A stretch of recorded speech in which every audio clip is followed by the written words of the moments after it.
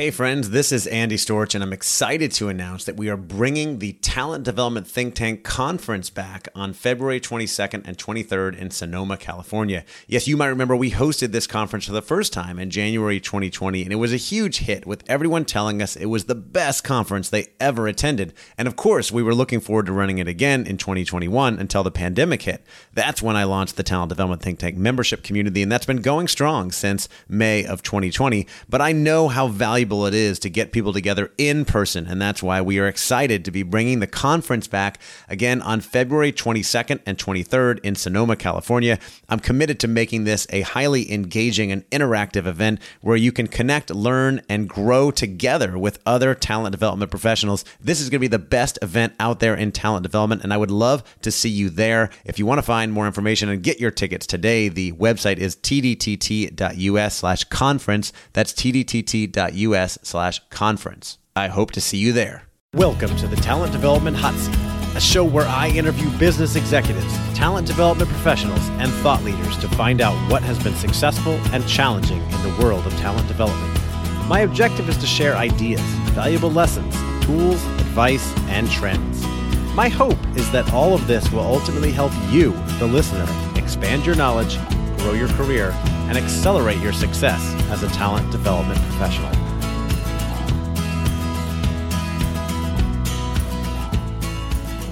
Welcome back, everybody, to another episode of the Talent Development Hot Seat. I am your host, Andy Storch, and I'm excited that you're joining me today. I have a great interview for you with a very popular thought leader named Whitney Johnson. And Whitney was named one of the world's 50 most influential management thinkers by Thinkers 50 in 2017. She's the author of the best-selling book, Build an A-Team, and the critically acclaimed Disrupt Yourself, Putting the Power of Disruptive Innovation to Work. So that's two popular books there. Through her writing, speaking, consulting, and coaching, Whitney works with leaders to retain their top talent, build an A-team, and to help them earn the gold star, be a boss people love. Whitney formerly was the co-founder of the Disruptive Innovation Fund with Harvard's Clayton Christensen, where they invested in and led the $8 million seed round for Korea's Coupang, currently valued at $5 billion. She was involved in the fund formation, capital raising, and development of the fund strategy. She's formerly an award-winning Wall Street analyst, and we talk about that in the interview. She was an institutional investor ranked equity research analyst for 8 consecutive years, and Whitney is frequently contributing to Harvard Business Review. She has over 1.6 million followers on LinkedIn and was named one of LinkedIn's top voices to the influencer category for 2018. And her LinkedIn course, The Fundamentals of Entrepreneurship, has 1 million views. So she has a huge following. She's done a lot of impressive work, long career on Wall Street before she got into executive coaching, working with women, working on innovation, and talking about this idea of disrupting yourself. And in this interview with Whitney, we dig into this idea of disrupting yourself, how people tend to operate on S curves. And when they get to the top of their game, it can sometimes become unfulfilling, and how they need to then disrupt themselves and find a new role, a new way, a new challenge. And we talk about how talent development professionals can help leaders disrupt themselves and help look out for people who need those challenges and help them get past the fear of taking on a new challenge. And Whitney shares some examples of how she has done that. We also talk about her proudest moments of moving up as an investment banker, her biggest failure. And we talk about some of the challenges going on in talent development and the trends that she is watching as well. This is an interview that you are really going to enjoy, I think. So without further ado, here is my interview with Whitney Johnson. If you work in talent development, you know that your job has become more important than ever. The problem is there's so much uncertainty and noise out in the business world, and things are changing so fast, it's hard to know where to go and what tools and resources to use to solve your problems. That's why I recently launched the Talent Development Think Tank community as a central and safe place to access information, ask questions, and talk with other L&D professionals like you so that you can achieve your goals and accelerate your career. Join today to get instant access to our online platform and community of ambitious, helpful talent development professionals who understand your world and can help you solve your problems. Right now, I'm offering 25% off the subscription price to podcast listeners. Just go to talentdevelopmentthinktank.com and use code HOTSEAT for 25% off. That's talentdevelopmentthinktank.com and use code HOTSEAT. Thanks, and on to the episode. Hey, Whitney, welcome to the Talent Development Hot Seat. Thank you, Andy. I'm happy to be here. So great to have you on. We got connected by the great Liz Wiseman, who I had on this podcast a few weeks back, a really popular episode, and of course, best-selling author of Multipliers, and a fantastic conversation. And I asked her who else she would recommend to come on the show, and you were at the top of the list. So it is an honor to have you on. Oh, well, I'm happy to be here, and I thank you, Liz, for recommending me. Yeah, so cool. And, of course, I've been looking you up and I read your bio before we got started, and you have so many great accomplishments, 2 books, a ton of great content out there, 1.6 million followers on LinkedIn. Amazing. One of the things that stood out to me is that you were a charter member of Marshall Goldsmith's 100 Coaches. And I was wondering, what was that like? And what did that do for you? Because that's his pretty huge honor. Yeah, it's amazing. So Marshall, just to give you a quick background, Marshall is basically the world's #1 leadership coach. He's coached over 150 CEOs. He just turned 70 years old. And a couple of years ago, he decided he was going to do this legacy project, which basically was he's going to teach 15 coaches everything he knows. So he put out this call for applications, and so I applied, and I was selected as one of the original 15, so the charter member, but there was so much demand. He's like, maybe we'll do 25. And then it exploded to 100. So now it's the MG 100, Marshall Goldsmith 100 Coaches. And it is really an honor and amazing to be able to work with him and to learn from him. In terms of, I guess, what have I gotten from it? One of the things that's been really interesting is right now, I'm working with him and another one of the MG 100 colleagues, Tasha Urich, on a coaching assignment with the CEO. And that's been really interesting to be able to mentor and apprentice under him. So that's been very helpful. And I think the other thing that I've really valued about him is that he's one of those people that doesn't just say, hey, you need to go take a seat at the table. He sits down at the table and makes you sit down at the table next to him. And so I really value and appreciate that him. And I think the third thing I would say is he's really good about making sure that he tells you that you need to be charging more than you are. He's very good at knowing what his value is and making sure that people around him are cognizant of what their value is in the marketplace as well. Yeah, that's so important and interesting that you mentioned that. I'm running my own consulting business. I'm in a couple of groups for entrepreneurs, and that's a theme that comes up a lot because a lot of people, especially if you get into coaching, you love what you do. Sales is not a natural thing. And people oftentimes sell themselves short, right? They don't realize how valuable their strengths are. They think if I do this, anybody can do it. And it's not true, right? You have a very unique gift and strength that's probably worth a lot of money to other people. And unless you have someone kind of telling you like, hey, you need to be charging more for this, you oftentimes won't, and we sell ourselves short. Right. And what's so interesting about that, you said a couple things that I thought were fascinating, is this idea of if it's easy for us, we don't value it. And that happens all the time, is that whatever we do best, it's so reflexive for us, it's practically invisible. And so we say to ourselves, how could this possibly be valuable? It's easy for me. And not recognizing that it might be of tremendous value to someone else. And the other thing I think we also don't realize is that we sometimes look at, okay, well, what do other people charge on an hourly basis, as opposed to saying, what's going to be the ROI for this person if they invest in coaching for themselves, and looking at the value that you're creating for that person, and then setting a price so that they still get the ROI, but then you feel like the work that you're doing is valued. So it's an interesting way to flip it, but I think really important to do. Oh, totally. And most coaching, I think, is oftentimes still on an hourly basis, but the hourly pricing model is so, I think, obsolete and broken for both sides, because if I'm charging you on an hourly basis, my incentive is to work as many hours as possible when you probably just want the job done, right? And so wouldn't you rather price it based on the value you're getting or the ROI? So it's cool to hear that he was pushing you on that. So one thing you might actually find interesting, I don't know if you know this, but one of the things that Marshall does is he actually has a pay-for-performance model. So he charges people astronomical amounts, like $250,000. So that's Marshall. He is the absolute gold standard. But he basically says to them, if you get better as measured by your peers, then you pay me. If you do not get better, you pay me zero.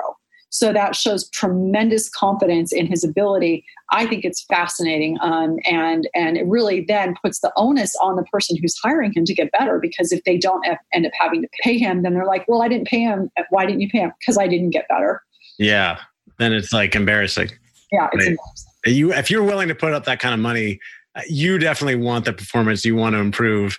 And $250,000 sounds like a lot of money, but for some people, if they're getting that much value, they can make a big difference. And from what I understand, I'm a big fan of Tony Robbins. I think he gets at least $1 million a year for coaching with people. So you can always go up. You don't have to go down. Well, okay. So Marshall, on that basis, he's not the gold standard. He's a bargain compared to Tony Robbins. That's right. There you go. Well, speaking of people, maybe underselling themselves or not valuing their skills or maybe not charging as much, this may be a little bit risky thing to say because I am a man, but I think this might be more common for women sometimes. And I understand you started a group, 40 women over 40 to watch. And I was wondering what was the impetus behind that and what does that group look like? Yeah, so it's interesting. So we did it for 5 years. That has ended. But the impetus behind that was, so Christina Valletta, this was her idea. She said, I have this idea for 40 women over 40 to watch. And again, this is like 6 or 7 years ago now. And I was like, that's a great idea.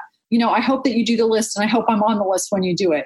And then I thought about someone, I'm like, that's a great idea. I want to do this with you. And so the idea for us was that for women in particular, for a variety of reasons, women's careers don't tend to take off as early as men's do. I think in part because men, the research says, are judged on potential. Women are on track record, so it takes a while for women to develop the track record.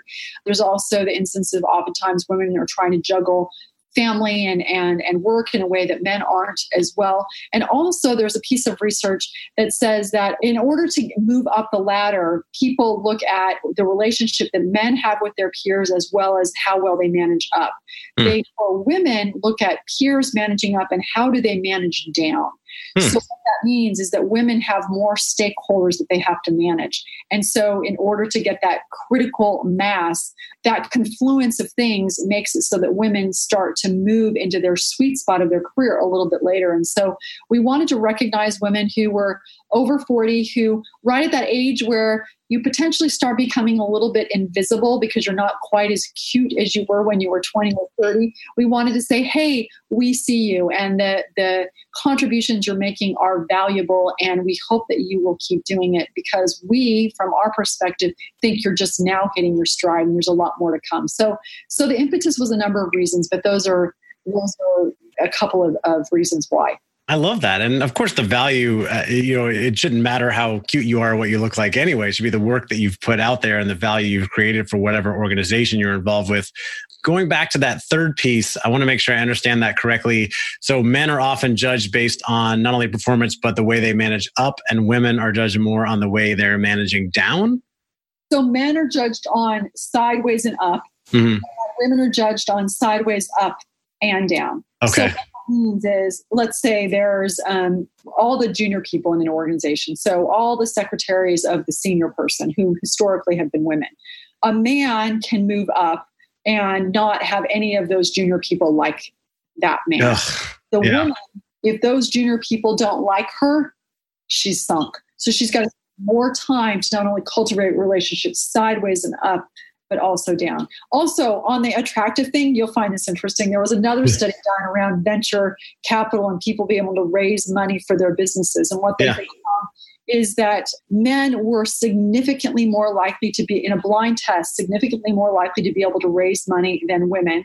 And this was not only for men, but also for women. So women are also biased against women. I've heard that, yeah. But if the men were attracted, then they were even more likely to get investment dollars. So it does matter. That's why they do things like blind, have people play the violin or the cello or whatever with that, right? So that they can really judge them on their merits alone. Because we all are, we do things and we make judgments based on what we see. That's truly we as much as we try to remove it, we all have implicit biases. And the reference you were making, I don't know all the details, but it was to people getting hired to play on the symphony, right? And there was a huge bias. Men were getting hired much more often than women to play certain instruments. And so they started having them play behind a curtain and then judging them based on that. And then the percentage of women getting hired went way up, I believe. Yeah, that's right. That's so cool. So you wrote a book called Disrupt Yourself and a few years ago, and I love the concept of this. So tell us about the book. What was the impetus for that? And what was the book all about?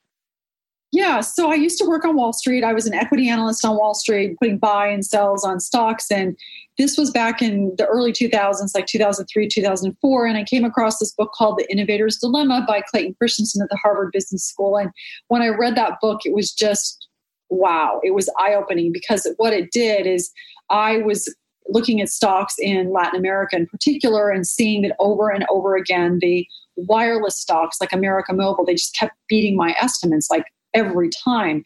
And whereas the wireline companies, they were kind of steady as she goes. And when I read the book Disrupt Yourself, I was like, wow, this explains, or sorry, Disrupt Yourself, The Innovator's Dilemma. You hadn't written it yet. I hadn't written it yet. You read The Innovator's Dilemma. Yeah, this explains what's happening. Like, this really makes sense. But while I was doing that, then I had this insight, this kernel of an idea, I should say, when I was still on Wall Street, is this theory just wasn't about products. It was also about people. And so about a year later, I quit my job. I decided to become an entrepreneur. I ended up connecting with Clayton Christensen, who wrote The Innovator's Dilemma, and co-founded an investment fund with him and his son to invest in stock, both publicly traded companies and early stage companies that we thought were disruptive.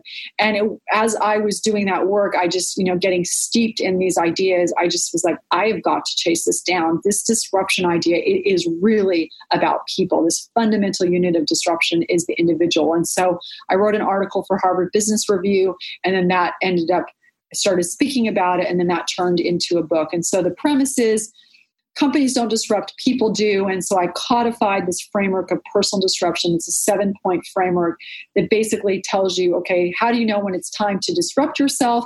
And then once you make the decision to do that, here are the 7 steps or accelerants that will allow you to do it systematically and effectively. Well, maybe we probably won't have time to go into all the 7 steps, but how do people know when they need to disrupt themselves? Why do people need to disrupt themselves? Yeah, it's a great question. So one of the things that we look at is the S-curve. The S-curve is popularized by Ian Rogers in 1962. And so at its simplest, every single person's on an S-curve, including you, and you start at the bottom of the curve and you don't know what you're doing, and then the growth accelerates into the steep part, and then you get very, very good at what you're doing. You finally get to the top of that S-curve, and what that means once you get to the top is you know exactly what you're doing, but your growth slows down. You start from a neuroscience perspective chunking. You're no longer getting that dopamine. You start to get bored. Once you get to the top of that curve, it's time for you to disrupt yourself. Okay, so things are going really well and you recognize that. And that's oftentimes when people get a little bit complacent or less fulfilled, and they're really not as happy because they don't have that challenge anymore. Things have gotten easier. And a lot of times people will stay there and become less and less happy. I've found, and also learning from the great Tony Robbins, I've been through a couple of sessions, he talks about this and how, most fulfillment comes from challenge and, going through that discomfort. And so you're saying when we get to that point, it's a good idea to now disrupt ourselves, try something new that would be less comfortable for us. And so we have that new learning curve or that new S curve that we can climb. That's right. That's exactly right. So you look at it and you think, okay, I'm going to get to the top of this curve. And you think, yay, I'm here. But that plateau, because of what's going on in your brain, can quickly become a precipice. And so it's this idea of you disrupt yourself over and over again, you learn, you leap, and then you repeat. And when you do that, you're getting that dopamine, and so you're happy. And so we disrupt ourselves because disrupting ourselves actually makes us happy. Cool. Now, have you seen or coached anybody through this process where this has worked really well for people? I'd love to hear an example. Yeah. So it's been really fun. So I coached the CEO of one organization and coached him in helping someone do it. So I'll talk you through what that looks like. So at their company, so it's a company called Western Governors University Organization, University, WGU. They've got over 100,000 students, an online university. And they had their chief marketing officer. He was basically at the top of the learning curve. He'd been doing it for about 10 years and was ready to do something new, but he didn't even quite know it yet. So they're like looking at it thinking, this is like, we know something needs to shift. And so he felt it. The CEO felt it, but like, what do you do with that? That's kind of an awkward conversation. But then you're able to say, okay, well, this is an S curve. This is the learning curve. We're at the top of the curve. We've now got this latent innovative capacity. So there's this reframe of like, no, we don't want to push you off the curve. We just want you to jump to the bottom of a new curve. Right. they had that conversation. He went from being the CMO to the head of WGU advancement, and he is doing this fantastic job, really innovative, really entrepreneurial, because they understood this paradigm of you get to the top of the curve, you jump to the bottom of a new one. And so that's really exciting to watch that play out. That's so cool. And I think if I think about this, one of the things that probably holds people back, and maybe you see this, is there's got to be a lot of fear, right? I know how to do this. I'm comfortable with this. If I go try that over there, it might not work and I might fail and people might judge me for that. So how do you coach people through that? Yeah. So the first thing I would say is that, that's true for 90% of the people. I think that we have in our mind's eye that there are people out there who like to sort of, bungee jump or parachute off curves. And I think that's probably 10% of the population. I think 90% of us are like, yeah, not so much. I think I want to stay right on top of this learning curve. And so one of the things that I do to coach people through this is, first of all, remind them that if it's scary and lonely, you're on the right path, because that's what disruption is. Like, by definition, you're playing where no one else is playing. I also remind people of the loss aversion theory. So that's Amos Tversky and Daniel Kahneman. This idea is that we're more motivated by what we lose than by what we gain, 2.25 times to be exact. Yeah. And so instead of when you get to the top of the curve thinking, well, if I jump off this curve and do something new, it's going to be so wonderful, we're actually more able to motivate ourselves by saying, what bad thing is going to happen to me if I try to stay exactly where I am? Right. And that actually moves us. And I've seen it in my own, like, very simple example. Probably about a year ago, I had this webinar that I needed to prepare for, and I wasn't preparing. And I was like, I'm going to do great. I'm going to do great. And I wasn't preparing. And afterwards, it was kind of meh. And I said to my husband, yeah, it wasn't great. And he said to me, my husband's my truth teller. He says to me, don't you know by now that you motivated yourself by saying, if I don't prepare, it's going to be terrible? And you know what? That's what motivates me. And so I think that's what usually works with people, is helping them understand the S curve and then recognizing, if you don't do it, this is what's going to happen if you don't. That's interesting. And the loss aversion thing is so important too, because there's such a huge psychology that people don't like giving up things they have versus acquiring new things. And I know a lot of people who are interested in making the jump into entrepreneurship like you and I have, but they don't want to give up that salary and that health insurance. And they always say things like, well, what if I fail? What if it doesn't work out? And they often forget that if you've built up these skills, you could probably always go back and get another job, or go and find another option, right? Things will work out. Yeah, especially if you do it within a year, right? There is sort of a shelf life. But I think it's interesting, Andy, is I remember a few years ago I was having a conversation with a fellow who, he was at the top of the curve and I don't know that he was describing it that way, but he was at the top of the curve and he wouldn't jump. And he's like, it's money. And I'm like, well, how much money do you have in the bank? He's like, 10 years worth of savings. I'm like, it's not money. Right. There's something else going on. And usually, so if it's not money, and with lots of people, money is a real consideration. But in this particular case, it was an identity piece. And having become an entrepreneur and me having become an entrepreneur, we know, like, you do lose your identity. Like, I remember when I first left Merrill Lynch, I couldn't be like, hey, this is Whitney Johnson, Merrill Lynch. And people would pick up the phone. It's like, Whitney who? Yeah. And you have to really figure out how you're going to craft your brand and identity. And there is that loss, and you have to figure out what you're going to do with that. But the good news is that you've gone out and built something very impressive, and it's a personal brand with all the content and things that you've done. And that's something that will always be with you, that you cannot lose, whereas that company could always leave you behind. But I'm digressing here because this is not what this is about. I don't want to encourage all of my listeners to leave their jobs and go out on their own, because it is a scary place. It's definitely not for everybody. But you also talked about coaching a lot of executives, working with big company executives. One other question I wanted to ask about that is, and it doesn't have to necessarily be related to this S curve, but what's the most common challenge you see big company executives dealing with? It's funny that you asked me that, because we've been circling around that topic. The big challenge that a lot of executives have is, once they get someone to the top of a learning curve, what do they do? What do they do with them? And it can be, so for example, if I have this person on my team, they're at the top of the learning curve and they're fantastic, there is the tendency on my part of like, I like you right where you are, where you do me the most good. And so there's this piece of entitlement that kicks in on my part of like, I don't want you to jump.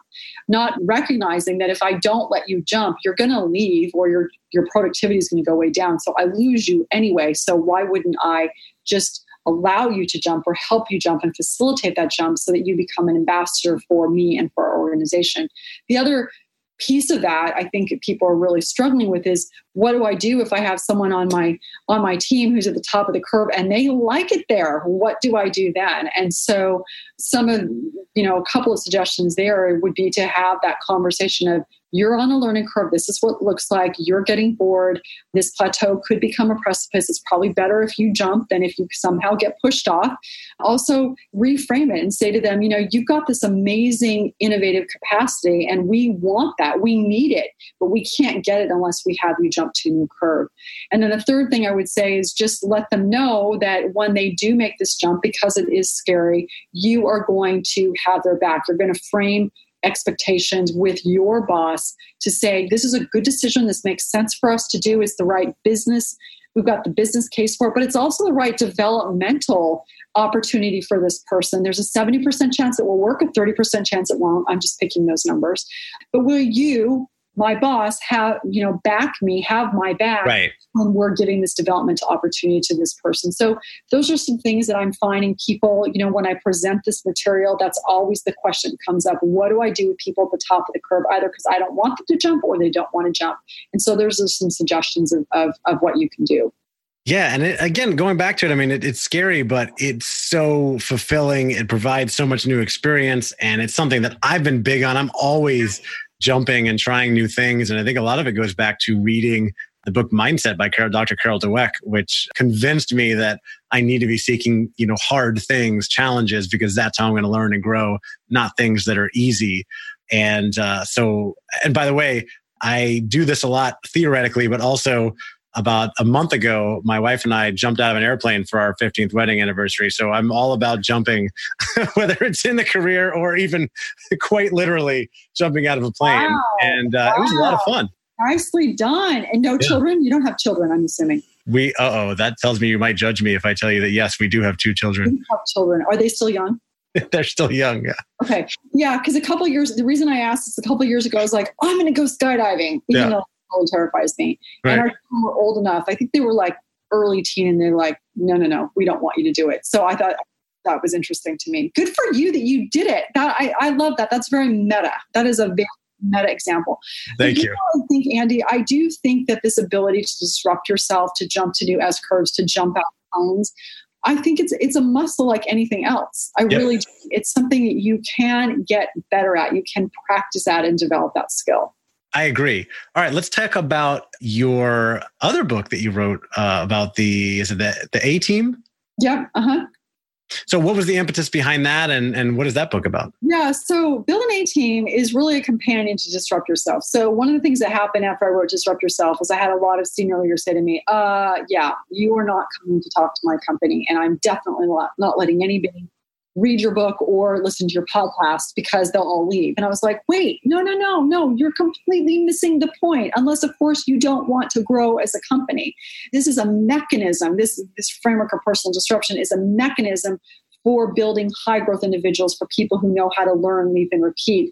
And if you help them do this, they're not going to leave. They're going to actually help you and your organization go where you want to go. So Build an A-Team was me saying, here's what this looks like for you as a leader.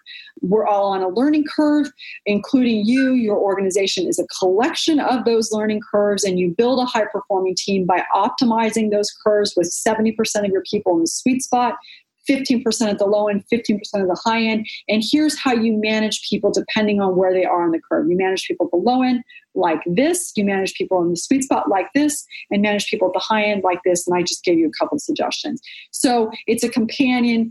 Disrupt Yourself's the mechanism, and then Build an A-Team's how you execute this S-curve strategy for as a leader, a talent development leader. So for someone in talent development that is acutely, maybe not acutely aware, but they're looking for these opportunities, right? I want to help my talent grow. I want to find these opportunities for people to disrupt themselves, to figure out where they are in a certain S-curve and then put them on a new one. What are some things that people should be looking out for to find the people that are nearing the top and look for people and help them disrupt their careers?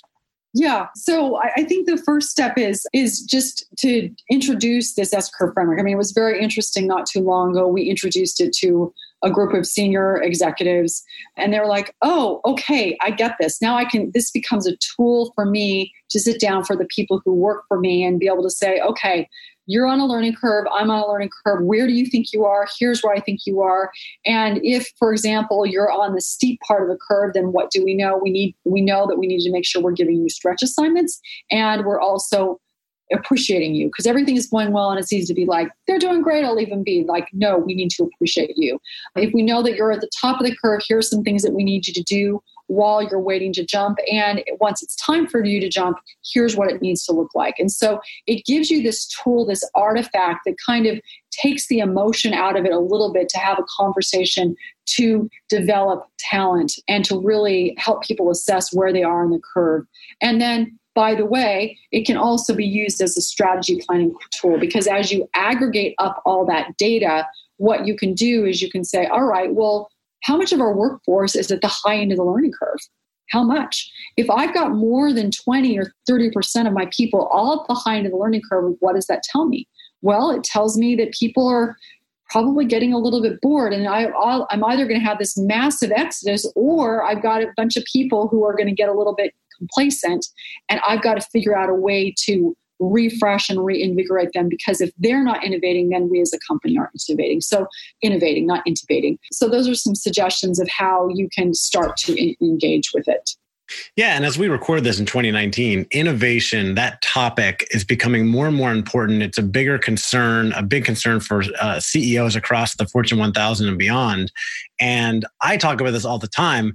Innovation is not about an R&D group, off in one building like it has been in the past. It's about the culture that you create. And that means identifying where people are on that spectrum, how people think about themselves and their work and their group, and are they willing to take risks? Are they willing to try new things? And if you're in a company that's encouraging these things for people to disrupt themselves, change their roles and their careers, managers are allowing their people to move and try different things and not hoarding talent like they often do in some organizations. Those are diminishers. Liz Wiseman has taught us, right? Talent hoarders. Then your company is more likely to be more innovative and more likely to be around for a while. But the companies that are not are being disrupted. And the average age or tenure of a company in the Fortune 500 company, or Fortune 500 now, is 19 years. It's way shorter than it used to be because companies are getting disrupted so often. Yeah, it's amazing, isn't it? Yeah. This episode of the Talent Development Hot Seat is sponsored by Advantage Performance Group. Advantage is the first place to call when you need leaders to lead, sellers to sell, and your business to flourish. We specialize in connecting companies with exceptional learning solutions to help them turn strategy into action and get their people doing the best work of their lives. We're also providing tons of great content on a weekly basis. In fact, we recently launched a great webinar series that has been going on weekly with content such as creating a culture of multipliers, gender equity, Liz Wiseman's webinar on helping rid the world of bad bosses. We have a new webinar from Brent Snow on decision making. We have a webinar on multipliers and how to use multipliers during troubled times, calming the storm. We have a webinar from our partner Julie Winkle Giulioni on developing in place, how to continue your growth during remote working, and a webinar from Paul Middleton on the secret sauce for learning in the flow of work, plus many more. Just head to our website at advantageperformance.com. Click on free resources and you'll find the link to webinars and all of our other insights and resources there. Thanks for listening, and now back to the show.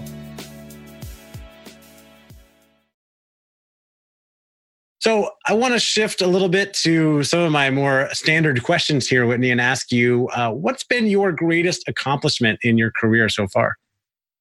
What's your proudest moment? I think the thing I'm most proud of, well, there are two. One is that I'm really proud of the fact that I graduated from college in music.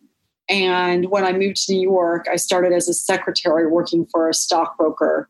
Knew nothing about Wall Street, knew no one, had no confidence. I was a female, and I was able to move from being a secretary to an investment banker and just have the career that I've had. So I'm really proud of that.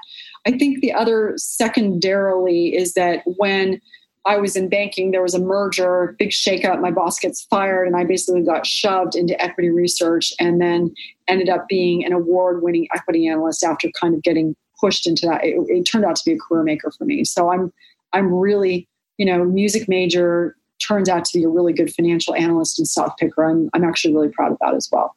Oh, that is so cool. And going from the bottom to the top, impressive for anyone. But as you mentioned, being a woman, investment banking is completely a man's world, or it has been in the past. Yeah. And so I can only imagine the challenges that you went through to get to where you were. And it's a huge accomplishment. And I also want to point out that opportunity of getting shoved into this area and then becoming an award-winning equity analyst based on your boss getting fired, because I'm so familiar, I refer back often to Liz Weissman's work with multipliers. She called that an accidental multiplier moment, when you're forced to take on new tasks, really disrupt yourself because your boss disappears, whether it's maternity leave or getting fired. And now you have to step up and try new things, which is pretty cool. Exactly. What's been your biggest failure or mistake, and what did you learn from it?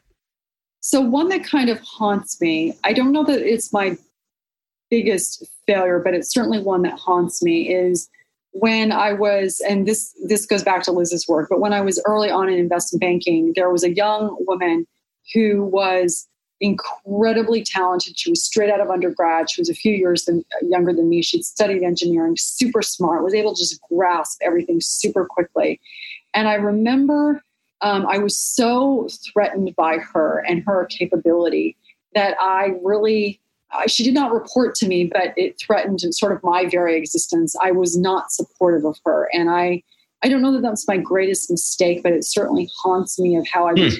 But it was also a reminder to me that if we don't feel psychologically safe in a situation, we're going to do all sorts of things that we don't think is our better nature or who we want to be. But when we don't feel safe, we behave in very bad's not quite the word, but ways that are certainly against our better natures.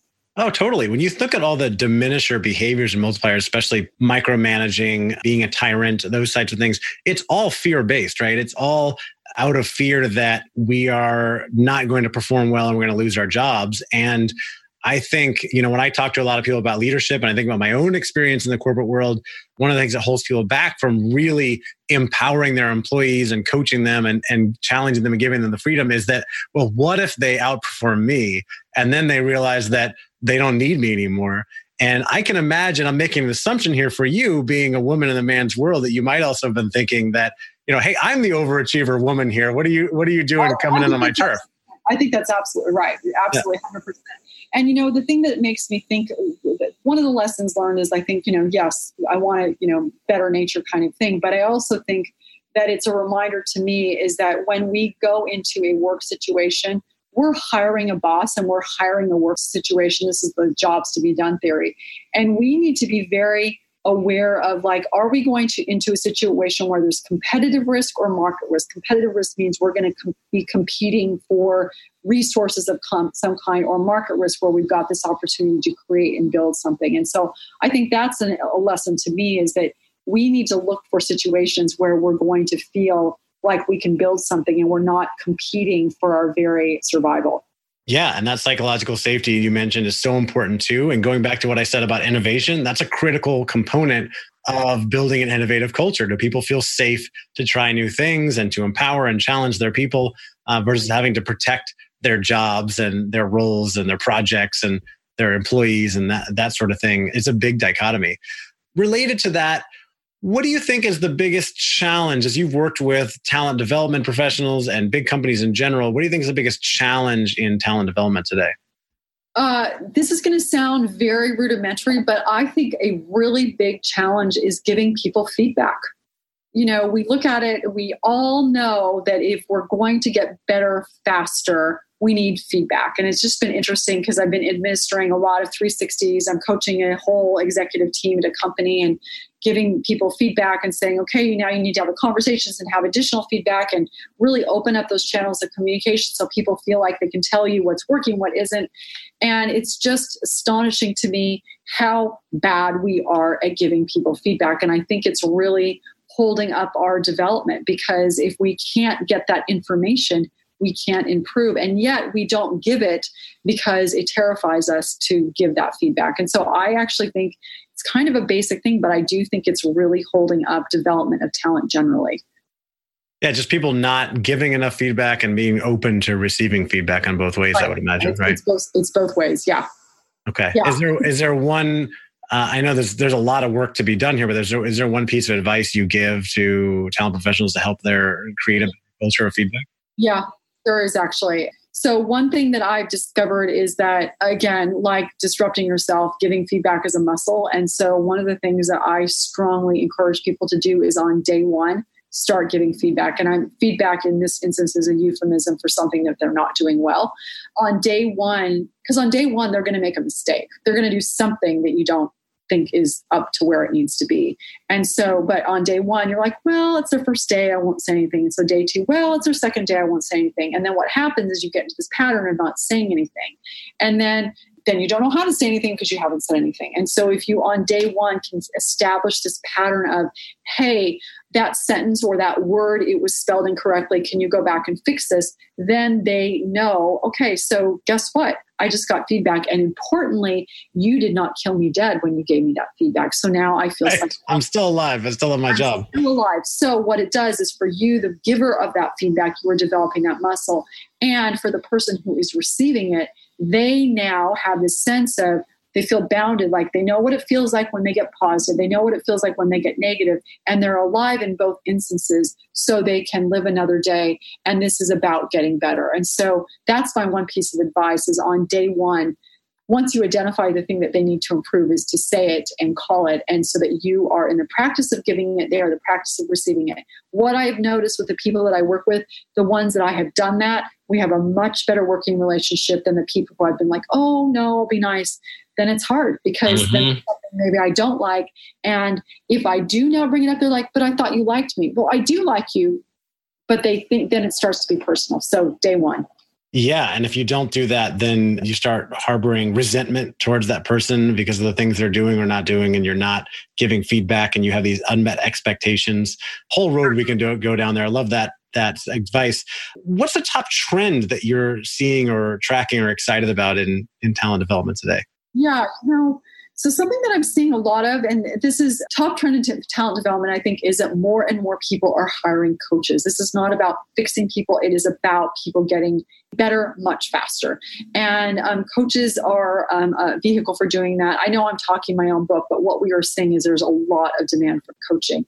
A tool that I'm really liking, and this goes to the sort of technology to do it, we're using a platform called CoachLogix. No, we're not invested in it. I have no financial interest, but we are using that platform, and we're finding it to be very useful in being able to manage and scale the coaching assignments that we're doing.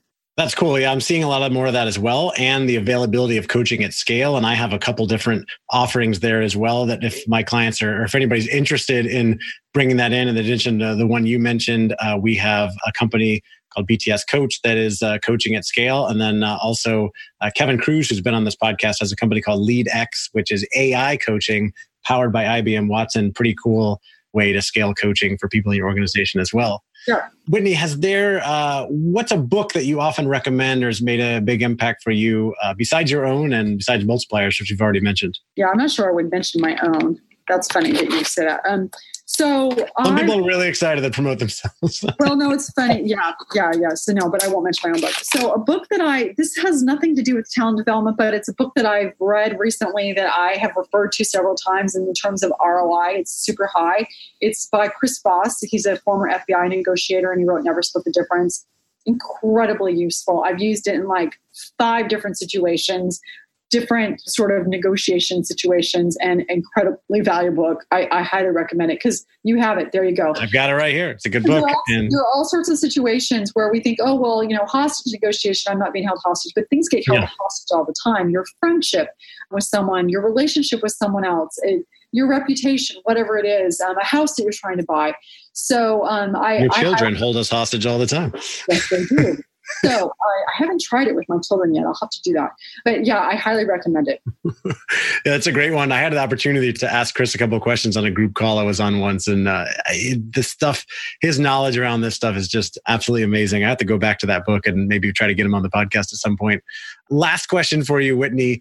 for anyone working in talent development that is looking for a way to accelerate their career, get better with managing the talent, helping their people move up? We've talked a lot about the S-curve and those are the things. What's one more piece of advice you would give them? So what I would say is if you're looking to help other people get better, focus on really getting yourself better. It's interesting, like just practice your craft. So if you want other people to do a really good job of giving feedback, because feedback's the way that you're going to get better, then really focus on making sure that you are giving feedback. So I would bring it always back to you. If you really want to be a great talent developer, really focus on how you're developing the talent and the people who work with you. Walk your talk as much as possible, because that's going to send the strongest message, the most powerful message for anybody who's within your sphere. Yeah, walk the walk, set a good example. And it's almost like the advice we hear to put your own oxygen mask on first before you start putting it on others. Is like learn the things, practice. I can't tell you how many times I've run programs at companies and the HR talent development person who brought me in is in the back of the room just doing email and not going through it. And I'm like, you could benefit from this too. Learn the skills and then what you're bringing to your people. So just a little bit of a soapbox right there, but I agree with you. Walk the walk, practice the stuff, learn it, and then you're more likely to be able to give that advice to other people. Whitney, for anybody listening that wants to get in touch with you, follow you, maybe work with you, where's the best place for them to go? The easiest way to get in touch with me is you can email me at wj@whitneyjohnson.com. You can go to my website, whitneyjohnson.com, listen to our podcast. That gives you a great introduction to our work and what we're doing and how we're thinking. And so those are the two best ways to reach out. Oh, yeah. We didn't talk about the podcast. And what is your podcast called? Called Disrupt Yourself. Disrupt Yourself. Love it. I'm going to add that to my queue. So whitneyjohnson.com. Check out the podcast, Disrupt Yourself. Whitney, this has been fantastic. It's been really valuable for me. I am so grateful that you took the time to come on today. I know you got a lot going on, and I know it's been valuable for our listeners as well. So thank you again for coming on the Talent Development Hot Seat. Thank you for having me, Andy. All right. Take care. If you're looking for a place to connect with colleagues and peers from your industry and find out what other people in talent development are working on, you need to check out the brand new Talent Development Think Tank membership community. Inside, we have members from companies all over the world who are working on all different things in talent development and sharing what's been working, what's been not working, and answering each other's questions so we can all get our jobs done more effectively and be more successful in our careers. If you'd like to join us, we'd love to have you. Just head on over to tdtt.us/community, and you can use code HOTSEAT for 25% off your subscription. That's tdtt.us/community and use code HOTSEAT for a limited time for 25% off your subscription. If you have any questions, reach out to me and let me know, and we'll see you there. Thanks for listening to the Talent Development Hot Seat. If you got value out of this show, please subscribe, leave a review, and share with your colleagues and friends. We want to spread the word and add as much value to the talent development community as possible, and we need your help. As always, you can find more information and connect with me at talentdevelopmenthotseat.com. Take care.